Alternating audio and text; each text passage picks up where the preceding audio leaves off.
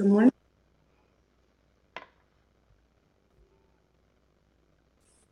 So today is an important day. Today, June 19th, in 1865, enslaved African Americans in Texas were told that slavery had ended. This event happened 2 years after the Emancipation Proclamation had been signed, and 2 months after Robert E. Lee had surrendered at Appomattox. Today honors the day that the last enslaved African Americans were informed of their freedom. On this day, June 19th, 2022, we celebrate the second year that Juneteenth is being recognized as a federal holiday. All I want to say about that is, it's about time. African American slavery in North America was not the first form of slavery on the planet, and sadly, it was not the last. But it was a sweeping organization of oppression in America for hundreds of years, based solely on the color of people's skin. It's a part of American history just as much as the Declaration of Independence and the First and Second World Wars. Yet we often learn about it as a footnote, something that happened in our past, not something to worry about today. In the spring of 2020, when we were all consumed with the worry of the new and confusing COVID pandemic, another horror happened. An African American man named George Floyd was killed at the hands of law enforcement. An officer knelt on Mr. Floyd's neck for 9 minutes, suffocating him. Why? Because Mr. Floyd resisted arrest for using a counterfeit $20 bill. Was this the first time an African American had been murdered by white police officers? Certainly not.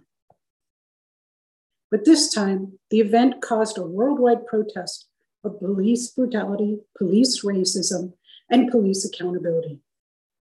There were protests in many cities, including Salt Lake City. As a result of the local protests, this city was put on lockdown. The day of the lockdown, my 57th birthday. Initially, I was pissed off. It was my birthday. Even with the pandemic going on, I was planning a small lunch with my daughter, son, and a friend. Because of the lockdown, my son could not leave his house. So there I was, suffering. But something happened as a result of this suffering. I became curious. I wanted to know what was going on in the world that was causing so much unrest. Yes, I agreed with the protesters. And yet, I did not understand the impact that hundreds of years of slavery had on the African American community of North America today. To learn what was going on for this community, I started reading. I read books like Hood Feminism by Mikki Kendall, Caste by Isabel Wilkerson, How the Word is Passed by Clint Smith, Heavy by Keith Lemon, and On Juneteenth by Annette Gordon-Reed. I wanted to get an understanding of what it was like for a community I wasn't a part of. I thought, the slaves were freed, yet 155 years later, there is still unrest. What is going on? I have so much more to learn. The Dharma gates are endless. But today, I want to share some of what I've learned so far. Yes, on June 19th, 1865, the last African American slaves were declared free.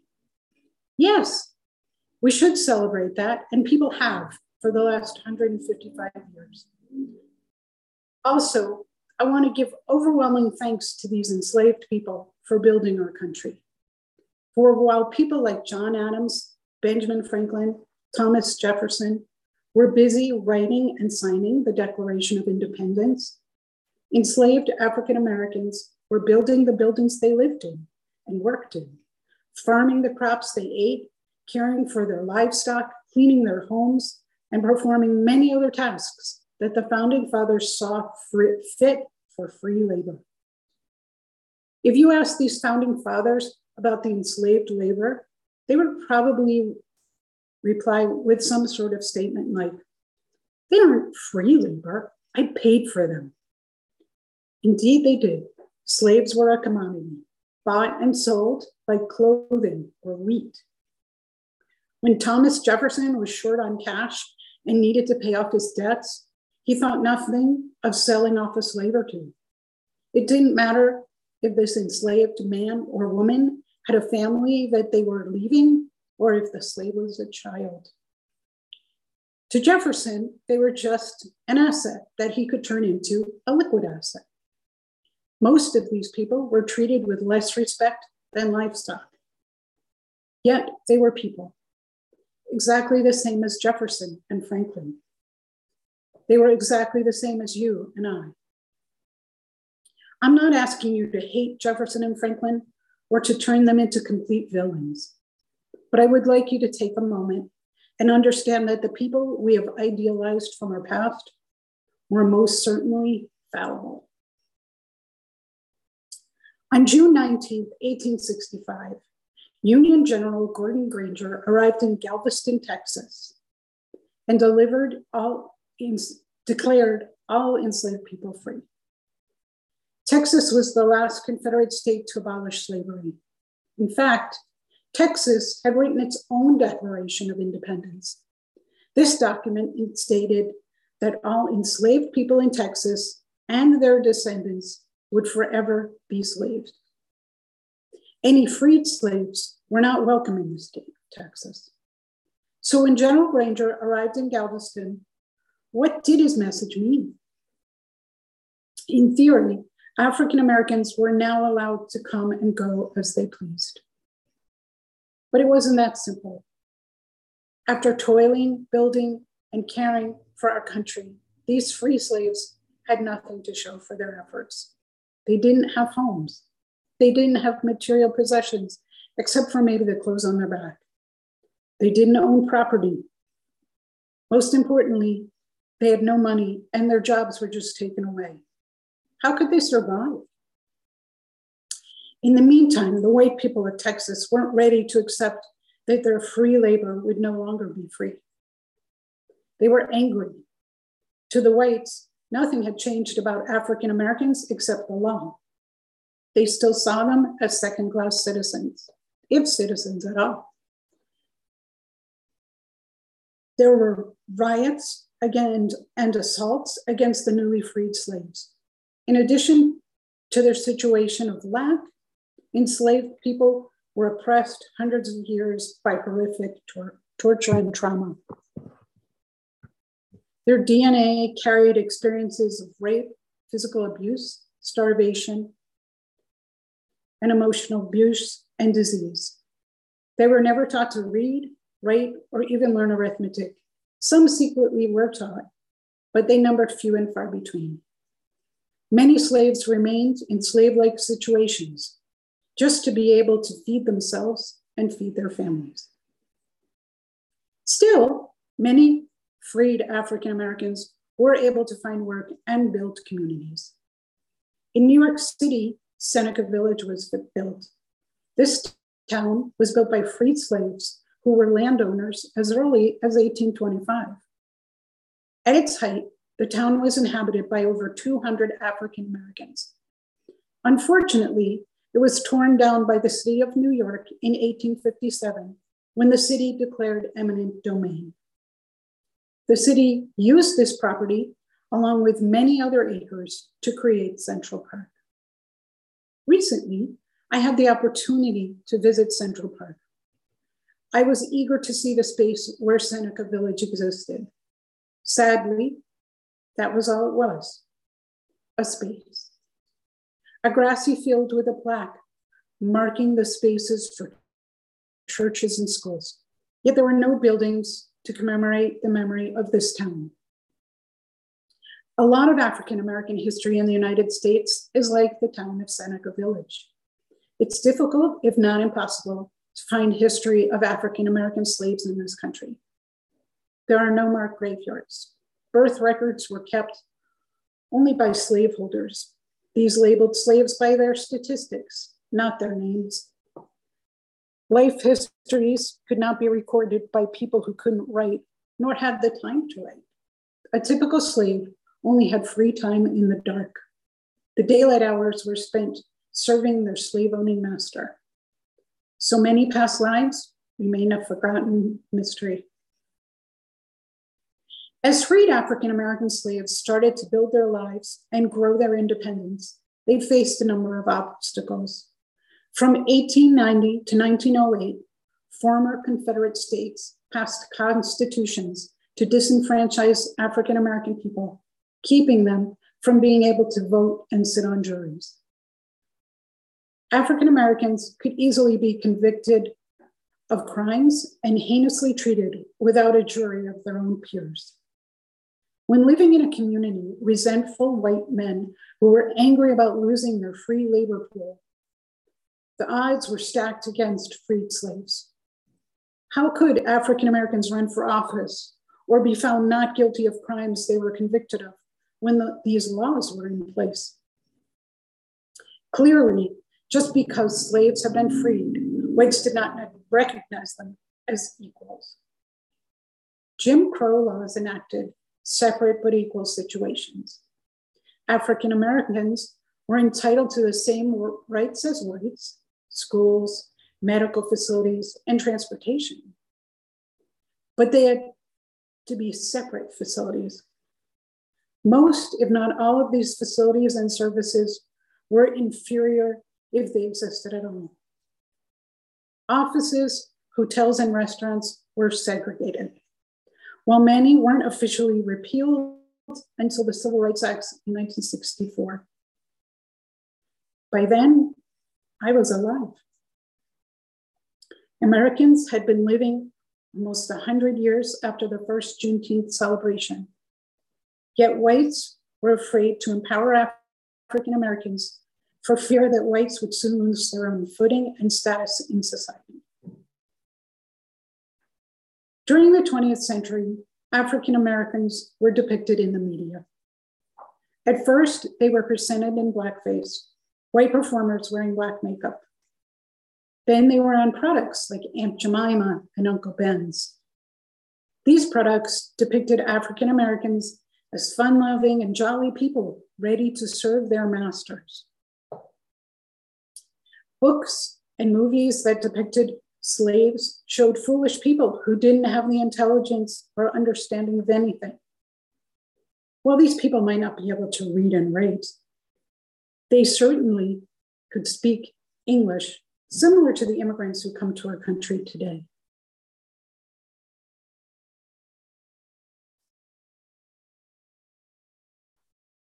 Nothing stopped them from learning English. Plus, slaves lived in the country for generations. A number of these children had light enough skin to pass as white in society and marry white partners. They certainly could not have passed if they couldn't speak English effectively. Many enslaved people came to America with valuable skills. They knew how to produce indigo, weave, cook, quilt, carpenter, and even cobble shoes.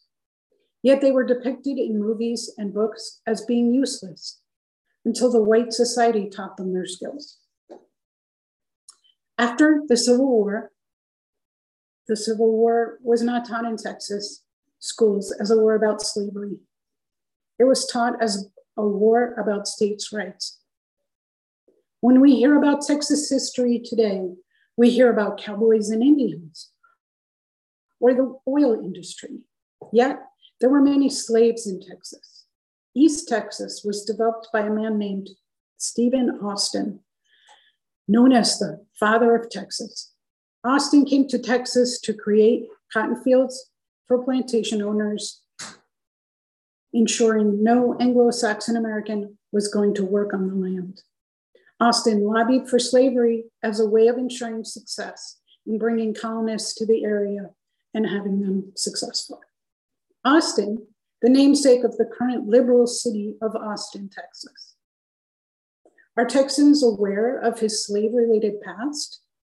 Texas was using African-American slave labor to tame the wild forests and build their economy.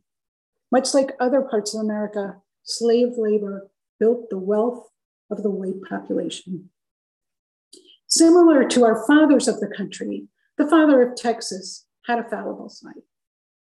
It's time to recognize and understand the history that made our country what it is today. Learning all of these facts about the history of African Americans, I'm in awe. I'm in awe that this community has had the resilience and tenacity to hang on through the racism and oppression. I feel shame for the anger I felt back in the spring of 2020 when I couldn't celebrate my birthday the way I wanted to. Yet I don't want the issue to be about me at all. I want the issue to be about acknowledging and removing my conscious and unconscious biases. This acknowledgement and removal, I believe, will help me on a path to enlightenment. Perhaps I may one day be a bodhisattva. I agree with Gloria Steinem when she said, when humans are ranked instead of linked, everyone loses. I can't take away what African-American slavery was in this country, but I can fully acknowledge what it was and what we have chosen to create with it. I can continue to learn every day, and I have more compassion for the people who continue to fight for their equality and freedom in this country. I can speak up and help others to learn. We are all one. When the African-American community hurts, it impacts us all. The term African-American was coined back in the 18th century, but rarely used until 1969, when the African-American Teachers Association used it to name their organization. In 1988, Jesse Jackson popularized the term to identify people who were labeled as Blacks. This term is a reminder of what having African ancestry does not separate someone from being American. Or we don't call whites European Americans or Ukrainian Americans. It is valuable for us to remember that once the slaves hit American soil, they and their descendants became Americans and should be treated equally and not separately. Yet this separateness remains as a challenge today. To be an African-American man in the US today means many things. It can mean no wearing Black hoodies in certain neighborhoods, or no jogging at night, or keeping your hands in plain sight, never driving over the speed limit, and never rolling through a stop sign. For all of these items, African-American men have been prosecuted and even killed. What kind of freedom is that? When we forget our past, we are doomed to repeat it.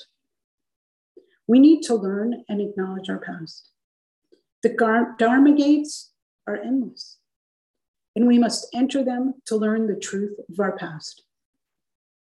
When we carry the divisions of slavery and the hate of African Americans into our current environment, then 9 people are murdered during a Bible study. A Black man is suffocated by white policemen, and people fear routine traffic stops. Freedom doesn't mean free for some. Freedom doesn't mean freedom only if you are white. The celebration of Juneteenth reminds us of that fact. So today, if you are celebrating Juneteenth, or you are just reminded of what the day represents, be sure to be kind, fair, and equal. Remember that this day honors the end of a horrific practice and also reminds us to treat everyone equally, regardless of the color of their skin or their country of origin. Specifically, this day reminds us that just like every human, those we enslaved in this country deserve our thanks for what they built for us, and that they deserve to be free and their descendants deserve to be free. Free from persecution, racism, and unfair practices. May all beings be peaceful. May all beings be happy. May all beings be safe. May all beings be free. Namu Amida Butsu.